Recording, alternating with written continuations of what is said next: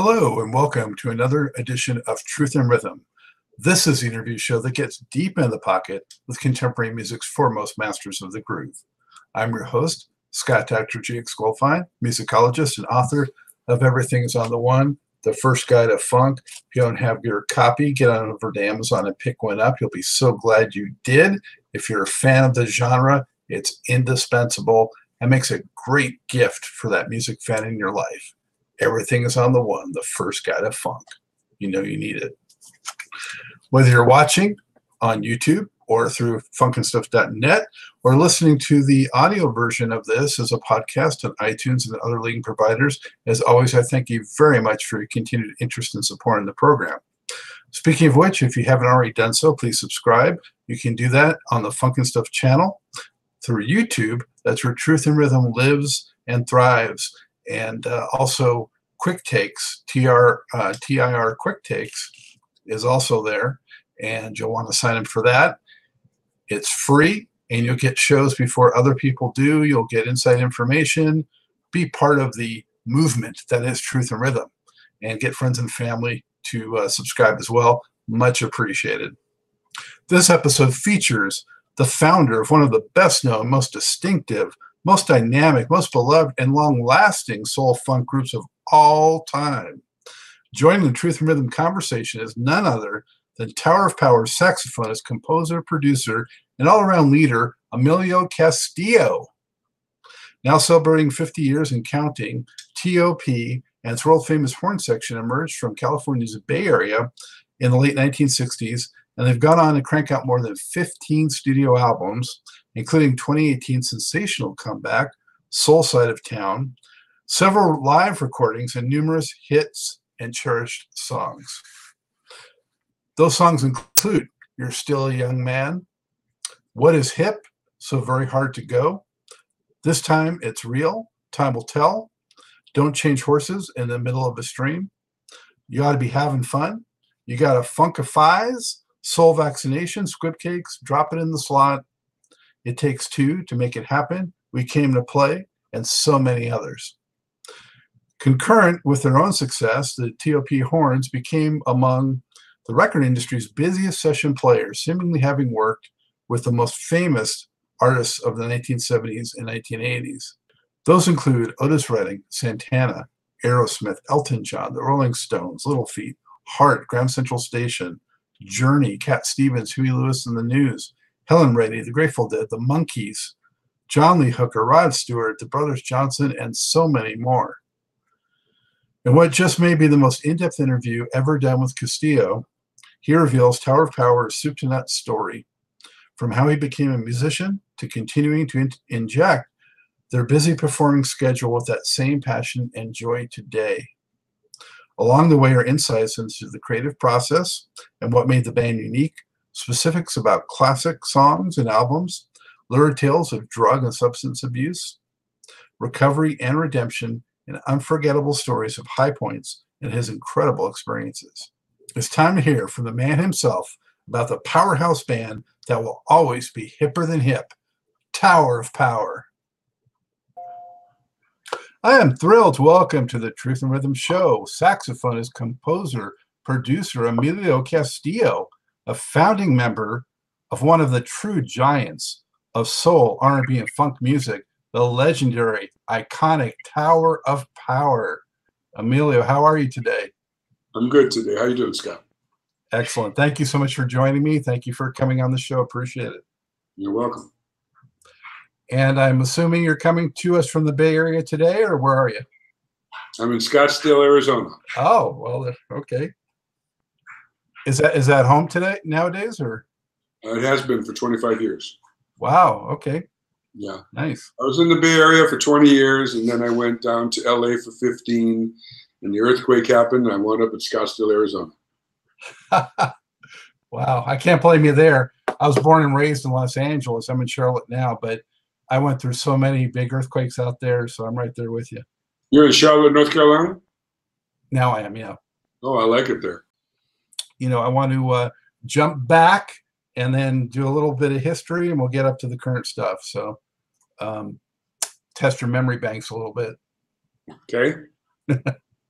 So going way back, Emilio, could you tell me, how you first got into music and why the saxophone specifically? I got into a little bit of trouble.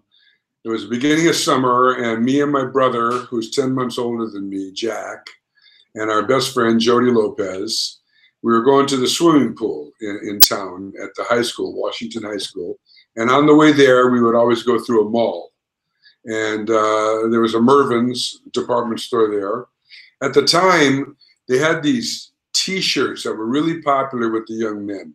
They were high-necked, tight on the arms, sort of tight T-shirts in all these sort of pastel colors, peach, turquoise, light green, and all the boys liked them, And so we had this great idea. We'd go in, put on 3 of those T-shirts, put our shirt over it, and continue on to the pool.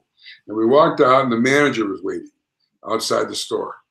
And I called the police, and they called my dad. I was 14 at the time. And my dad made us apologize to the store manager and took us home. He gave us a notebook. He said, fill it out with why you're never going to steal again. And while you're in that room filling out that notebook, I want you to think of a reason, something that's going to keep you out of trouble this summer, or you're never coming out of that room. And the Beatles had just come out, and everybody was really getting into the rock thing. And we said, we want to play music, Dad. And he said, get in the car. And we got in the car and drove to Allegro Music. He took us in. He went, whatever you want. Pointed at the wall. All the instruments were hanging on the wall. And there was a snare drum there, and there was a saxophone and a guitar, and, a trumpet, different instruments. And my dad used to bartend at a place called Nero's Nook, which was at a hotel called the Cabana, which is kind of like a Caesar's Palace type place over in Palo Alto. And this place, Nero's Nook, always had these bands called show bands, like the Big Beats and the Swingin' Lads. And we would go there to pick up my dad sometimes, and I'd hear these bands rehearsing, and they're really good. They played songs like Harlem Nocturne and Night Train and Gigolo, and stuff like that. And I always thought the sax player was the coolest guy. So I pointed to the sax. My brother, he thought the drummer was the coolest guy. So he pointed to the drums. And we went home, and, I'd like to tell you that we practiced for years and years and then joined the band and started our career. But we did the exact opposite. We started the band, and then we learned how to play. And we were in the room, and Jody, who had a guitar, he was on vacation in Mexico about a month before that and got a guitar. And he knew how to play that intro to Roy Orbison's Pretty Woman. Dun, dun, dun, dun, dun, dun, dun, dun, dun, dun, dun, dun, dun, dun. That's all he knew. He didn't know any of the chords or anything, just that. And, the snare drum would come in, dun, dun, dun, dun, dun, pop, pop, pop, dun, dun. My brother was doing that, and I was squeaking on the saxophone. My mother walked in. She looked at us. She goes, they're going to be huge stars. And, from that day forward, the band has been my sole passion in life. I never did anything else after that. I was really good in school. I didn't have any problems in school, but my focus just went to the band from that point on. And I've been a band leader ever since. My brother was the leader at first because he's 10 months older, My dad came to me and he said, you need to be the leader. And I was like, no, Jack's the leader. He's older, He goes, no. He says, you need to be the leader. I go, I don't want to be the leader. Why do I got to be the leader? He says, because you're the one that has the musical talent. You're the one that's helping these guys play and tell them what to do. And he made me be the leader. And, I thank God that he did, And I've been a band leader ever since. Wow. So 15 years old to 68, I've been a band leader. Did you have any lessons at all? Yeah, he got me different lessons. I was playing the sax. And he got me a teacher at the music store. My music department at the high school was bleak, real bleak, and I wasn't into the type of music they were playing. They're doing Shiny Stockings, but there wasn't a full band. There was like a trumpet and a bass one day and a piano and a tenor the other day. And, there was never a full band. So I couldn't get into it. So I was in the garage, and I had 45s and albums and I'm listening to them. I'm trying to figure out the chords. And, But he got me some sax lessons at the local music store, Allegro Music. Mr. Levin taught me. And then I said, I want to play the organ. And he bought me a Farfisa organ. And, and no sooner did he buy it, and immediately the Animals came out and they had the Vox organ. And it was much cooler. And I said, oh, Dad, I want the Vox organ. He bought me a Vox organ, And he got me some lessons down the street. This little old lady, an Armenian lady named Mrs. Sharizian. And she used to teach me, like the rabbit goes down the road and this goofy little song. I hated it, And I told my dad, I don't want to go see Miss Sharizian, And he got me this teacher named Dale Price, who was this gay guy in Sunnyvale that was an incredible organist. He had one of those like 4-tier organs, And what he told me was, he goes, whatever you want to play, you bring me the recording, I'll teach you how to play it. And the first thing I learned, I said, I want to learn that organ solo on I Put a Spell on You by the Alan Price Set. And I went there and he taught me that. And I was like, yeah, this is, and then I wanted to learn Misty by Groove Holmes. And he taught me how to do that, And then, I got bored with the organ and I said, I want to play guitar. My dad bought me a Vox guitar, one of those teardrop ones. And I said, he took me to get some lessons. And I told the teacher what I wanted. I didn't want to be able to go, play a bunch of notes and solo. That's not what I wanted to do.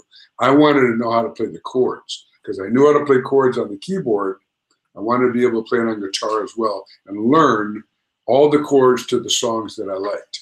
So I told the guy, just show me all the positions of chords. And he did that.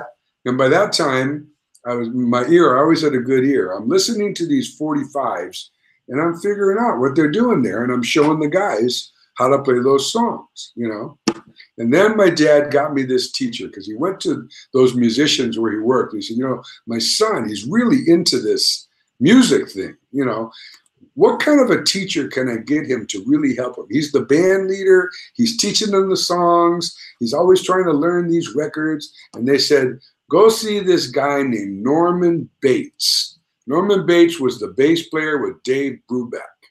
And I would go there and he would give me theory lessons. He'd tell me, go stand at the window. And I go over there and he'd hit a couple notes on the piano. He said, what notes are those?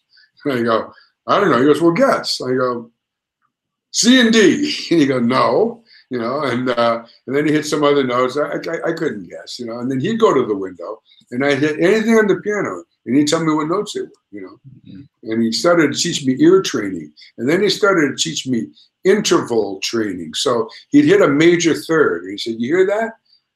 And I go, yeah. And then he'd flat the third. He'd go, now do you hear that? I go, yeah. He goes, what's the difference? I go, the second one was sadder. He goes, right. That's a minor third.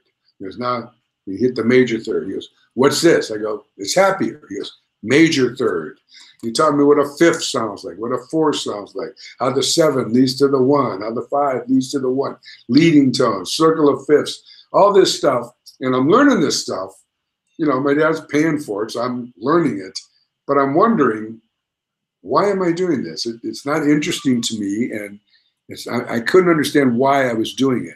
And one day when I was in the garage, and I had figured out by that time about 5 songs, and I was like on the 6th song that I was figuring out the chords, and I went, oh, that chord is the 1, and they just went to the 4, and when they go da da da da, that's the 5, and it leads to the 1. And it was like Tetris, man. Everything fell into place, and I realized, oh, and then I was always good with math. And so I realized music is math, it's numbers, And so I went to, by this time I had Rocco in the band playing bass. And he didn't know how to read or nothing. I said, from now on, instead of me telling you what the chords are, I'm going to tell you what the numbers are. And he's like, what? I go, and I showed him, I go, look, here's a scale, 1, 2, 3, 4, 5, 6, 7, 8, 8, 7, 6, 5, 4, 3, 2, 1. I go, now here's the 1 chord, the 2 chords are minor, the 3 chords are minor, the 4 chords are major, the 5 chords are major, the 6th chord is a minor unless you make it major. It sounds like this. I showed him all about numbers. I said, so from now on, when I teach you a song, if the key ain't right, it's too high or it's too low, we're just going to change keys. And you don't got to go, well, what is it in G when I was playing it in C? All you got to remember is it's 1, and then it goes to 4, and then winds up hitting that 5, and you'll get it, And for the rest of our career, we talked in numbers. Wow. So when you finally started getting it together musically, what were some of the biggest influences on you that were out there at that time? Well, when I started playing, with rock music, like I said, the Beatles came out, and we dug the Beatles, but we were always into more soulful stuff. I grew up in Detroit till I was 11. And like I say, my dad was a bartender. So he was always in the nightlife, and when I grew up in Detroit, that was in the 50s, and the hi-fi had just come out, and so my parents had albums, and they listened to stuff like Dinah Washington, Nat King Cole, the Platters, the Ink Spots, the Mills Brothers, and they also listened to Elvis Presley and Bill Doggett. I dug Bill Doggett, Honky Tonk, and I was an avid listener of records and songs. My mother said when I was 6 years old, I was sitting on the toilet peeing, and I was singing Only You by the Platters and nailing it lick for lick. I was always a really good little mimic. So nowadays there'd be a video of that. Yeah, right. God forbid. So how old were you when you first started getting the pieces together for what would be Tower of Power? Well, as I said, we were in rock music, and we went through a few things. At one point, we dressed up like Batman and the Robins. We called ourselves the Gotham City Crime Fighters. And we're playing rock, Paul Revere and the Raiders and the Rolling Stones and the Animals. We really dug the Animals and the more soulful kind of British groups. And the Rascals, we dug the Rascals, But then I saw this band when I was 16 years old called the Spiders. Now I've been doing it for a couple of years almost, at least a year and a half. And I'm starting to understand what I'm doing, I could figure out songs quicker. I could show them to the guys quicker. I'm getting better at it.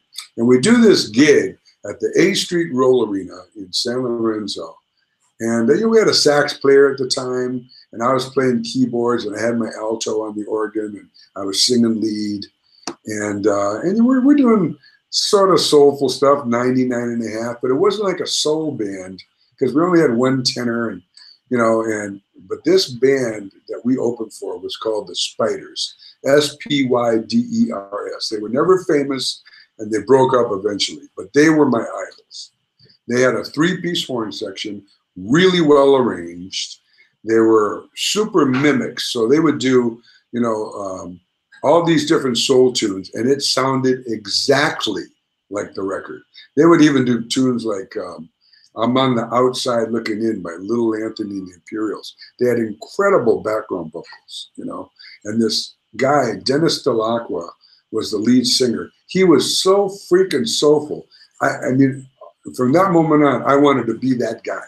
I wanted to be as soulful as Dennis Delacqua. I wanted to play the organ like he did, have the alto there, have 2 other horns. And when I wasn't singing and got to the horn bridge, I would chime in and play that. And that's what I started to do. My goal was to sound as tight and as good as the Spiders. And right at the same time, Sly and the Family Stone started playing at a nightclub like 20 minutes from our house, 15 minutes from our house, called Frenchie's in Hayward.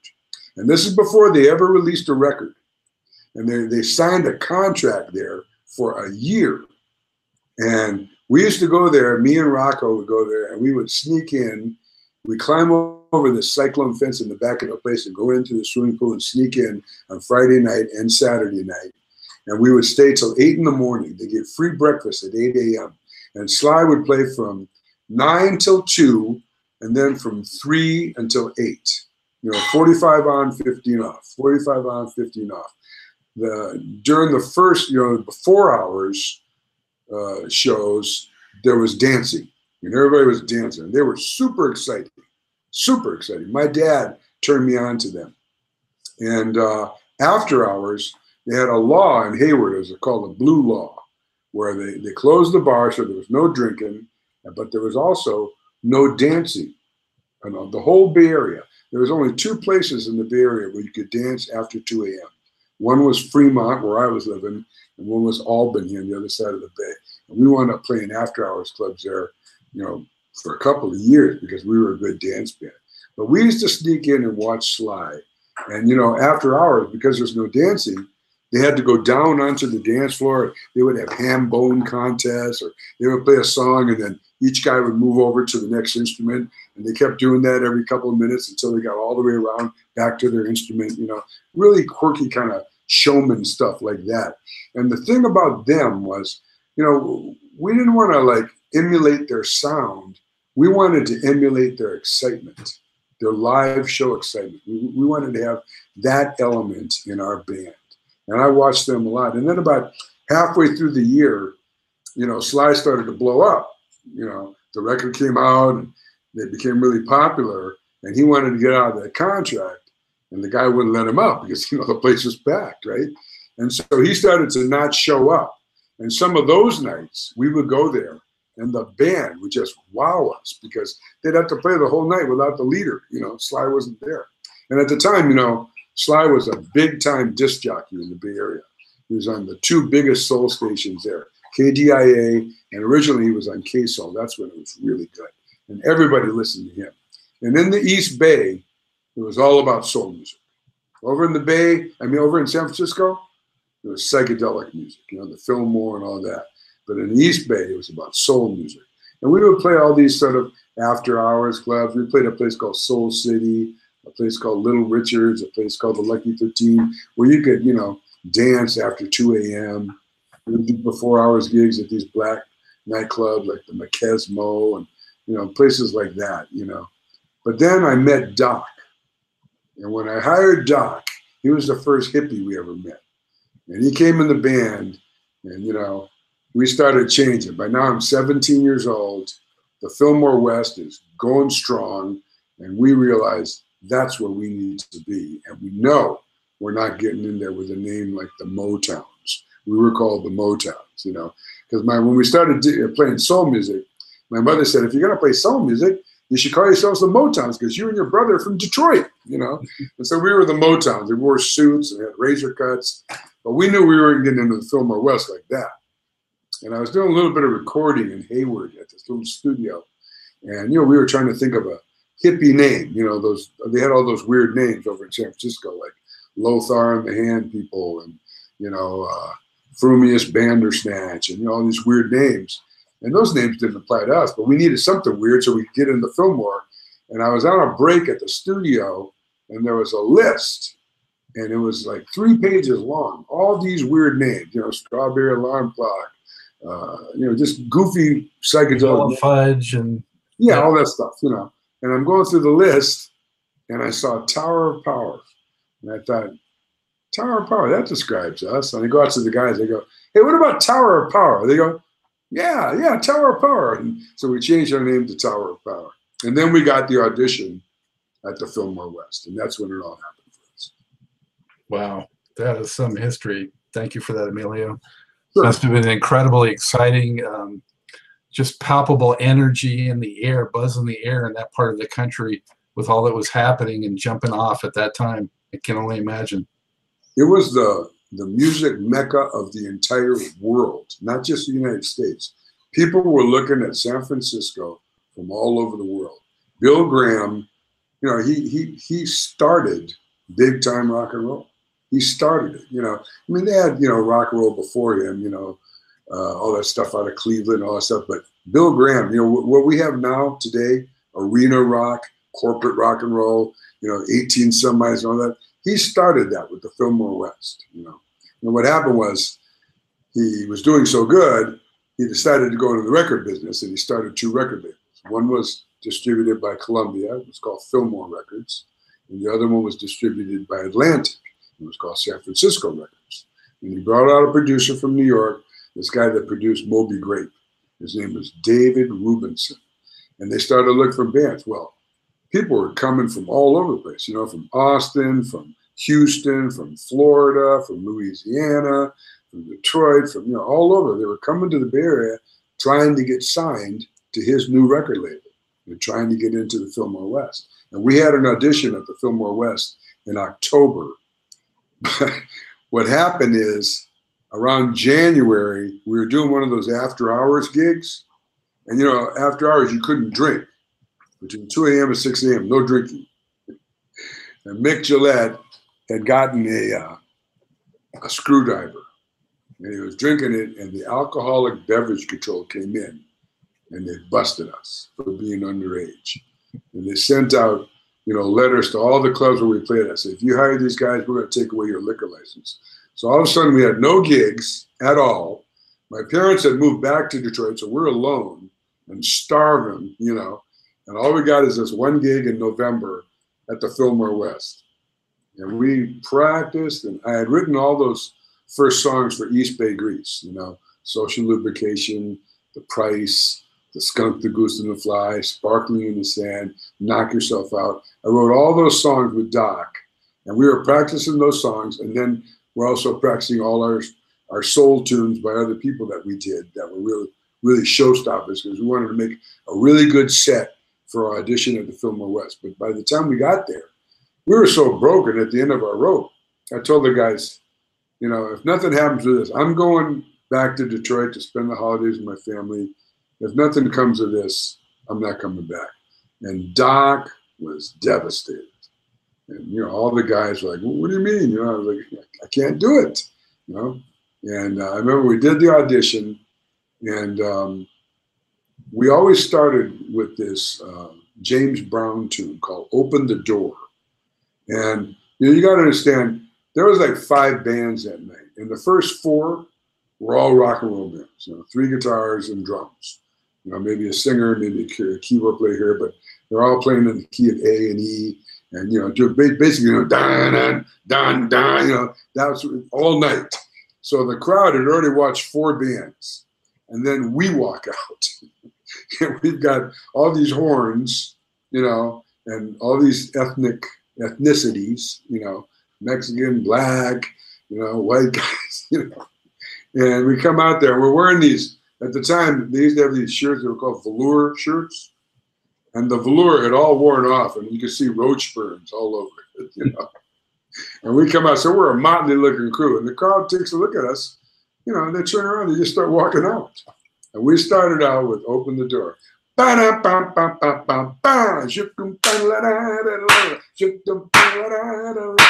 then we hit that groove. It's like somebody said, about face, because the whole crowd turned around and started walking back in. And we were about, 2 songs into the set, and I saw this head poke out of the back, and that was Bill Graham. He had been in his office listening to those 4 bands all night, and all of a sudden he heard some real funk and soul. He heard them horns. He always dug horns, and I guess that got his attention. And after the gig, the next day I flew to Detroit, and I had no intention of going back. I didn't think we were going to get it. And famous bands were being turned down. We were nobody. So I had no confidence at all that we were going to get signed by Bill Graham. And I'm back there, and 2 days later, Doc calls me and he says, you got to come back. You got to come back. He dug it. And I go, who dug it? He goes, Bill Graham. He wants to sign us to a record deal. And at the time, I still had my Vox organ, right? But I hated playing it by then, because at the clubs we played, there was always a B3, and I got used to the B3. And so the only time I used the Vox organ was, if we were playing like a fair or someplace where I had to take my organ with me, And I told him, hawk the Vox organ and send me a ticket. I flew back, and he offered us a record deal, a publishing deal, a management deal, and a booking deal. And we got this friend of ours was the manager of a band called The Loading Zone. He was stunned, because The Loading Zone had been turned down, and they were already famous. They had a record out. And Sweet Linda Devine, their old singer, had been turned down, and he managed both of them. And all of a sudden, the little young upstarts come in, and we go, we got a record deal, and we don't know what to do. And he said, if I manage you, you have to do exactly what I tell you. And we're like, you're going to manage us?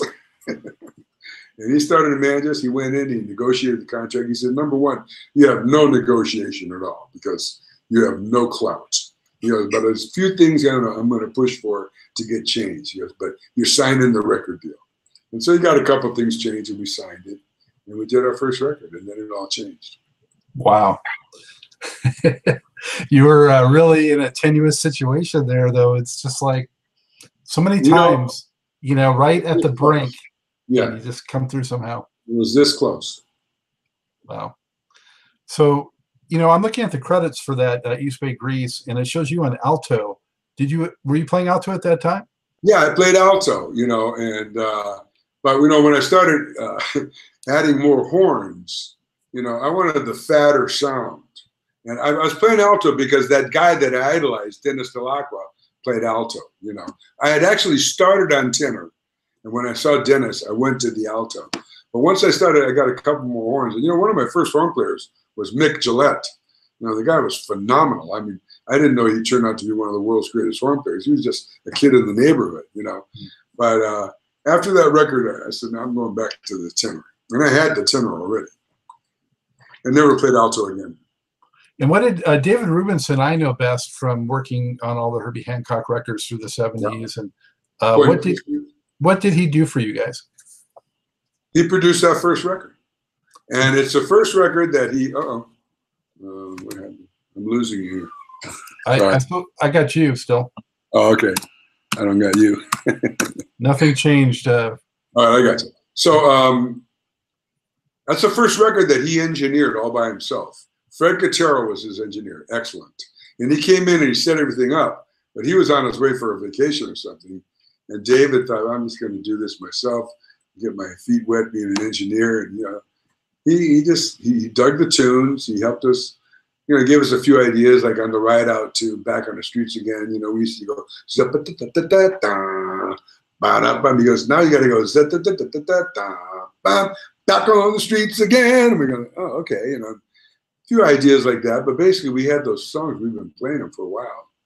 And I remember one thing he did, though. He wouldn't let us record You're Still a Young Man. He said, too mushy. So you already had that one in your hip pocket by then. Yeah, that was the first song we ever wrote. So we really knew that one really good. And but he let us record Sparkly in the Sand, which was even mushier, and it became the biggest hit on the record. But he he engineered it and produced it and mixed it. And I wasn't too happy about the mix, but I was a kid, I didn't know nothing. But I remember watching him and thinking to myself, I would do it different, But that being said, you know what? He produced that record and it changed our lives, and I'm indebted to him. Well, it set the foundation for sure. I mean, it's sound is more raw than what would follow, but it's still, all the ingredients are right there. The excitement was there, yeah. So at that time, this came out in 70, I think, right? 70. So who were you looking at in terms of other horn sections that you emulated or that you were inspired by? Or well, we weren't. We were looking at right before we got signed. Chicago Transit Authority came out with their first record, and Blood, Sweat, and Tears with David Clayton Thomas came out, and we listened to those records and we were very impressed. But that's more like a classical rock approach. We didn't play like that. So the stuff that we tried to emulate, there was a record by a soul singer named Howard Tate. And he did a song called Stop, and another one called Ain't Nobody Home, and a song called Look at Granny, Run, Run. And we worked up all those songs. And he was produced by a guy in New York named Jerry Ragavoy. And Jerry Ragavoy always brought in a really nice horn section. But the thing about the horn section he brought in, the baritone sax was really prominent. And we liked that. And so we tried to emulate that sound. And Doc's got a big fat tone. And, we had Mick Gillette on trumpet and eventually also on trombone.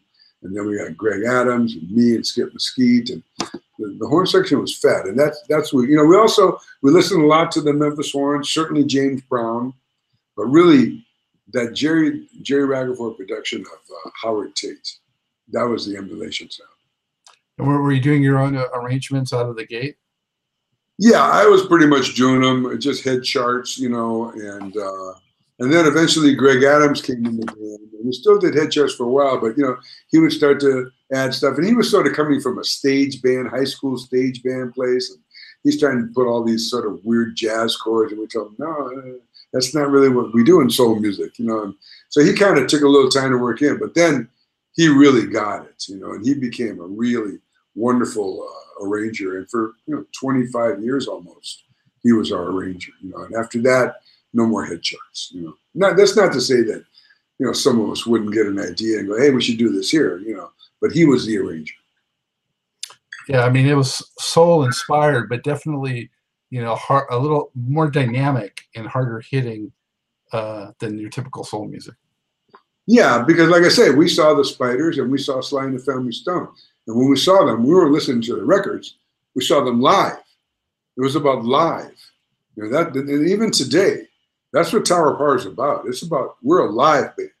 Mm-hmm. People will tell you, yeah, they make good records, man. They write great songs, but live is the thing. That's what it's about. No doubt. That second record, so you got signed then by Warner's, right? Yeah, we kind of embarrassed ourselves and had a real fight with Bill Graham. And for 1 year, we were just battling with each other. And then our old manager came back, Ron Barnett, and he went in and settled it with Bill at one meeting. And we knew Warner Brothers wanted to sign us because Warner's was signing all the bands in the Bay Area and also LA.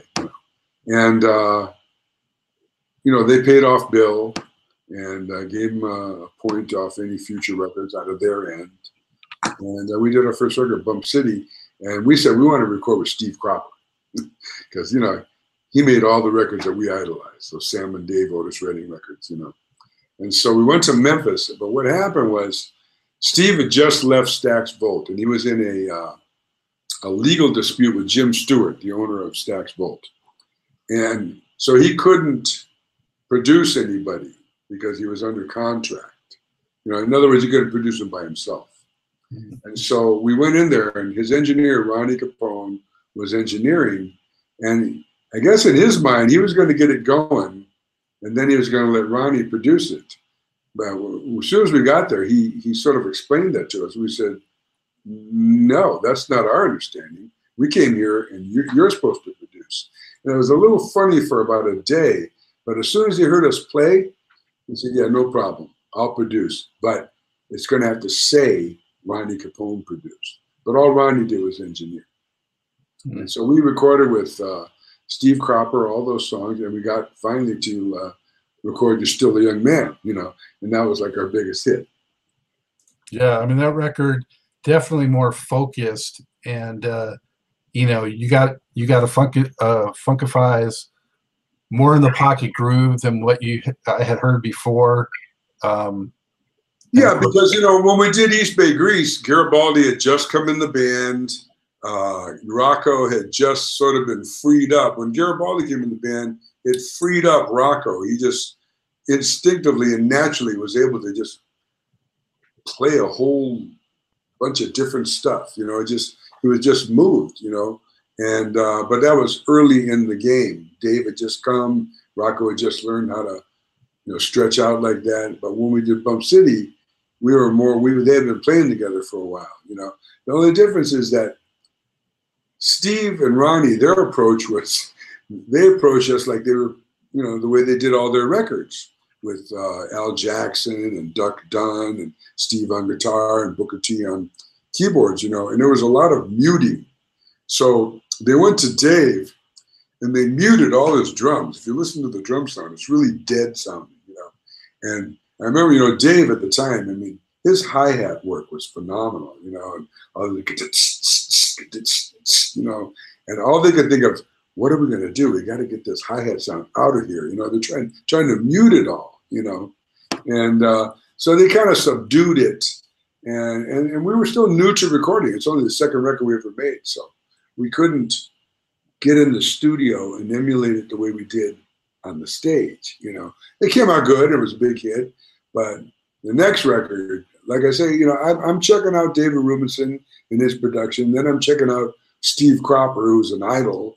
And I'm looking, I'm going, I would have done some different things, And so the next record, I did it myself, and for the next few records, it always says Emilio Castillo and Tower of Power because, I didn't have the gumption to say I'm doing it, but basically that was my deal. I was in the studio making the record. Everybody's chiming in, of course, and saying, why don't we do this? Why don't we do that? But I'm there producing the record and then mixing it as well, And that was a process, a learning process for me. After I did the Tower of Power album with What Is Hip on it, that's right when all that Philly international music started coming out. The Spinners and Harold Melvin and the Blue Notes and the Stylistics and all that stuff. And there was a producer over there named Tom Bell. Oh, yeah. He did this record on the Spinners. I think there was like 6 #1 hits on it.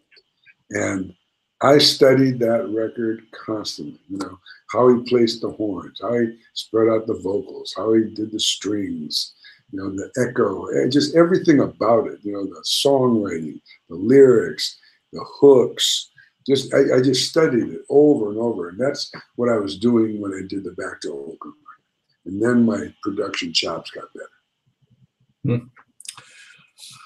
On Bump City, a couple things I want to ask you before moving on. One was, I thought I heard a little Meters influence in some of that. So I don't know, we haven't mentioned Absolutely. But I think... No, absolutely. We used to do Sissy Strut, and, we were listening to Kick a Pie Pie and all that stuff, the Meters, because they were playing funk. It'd be like when we came up, when Sly was playing at the nightclub, one of the big songs was Funky Broadway by Dyke and the Blazers.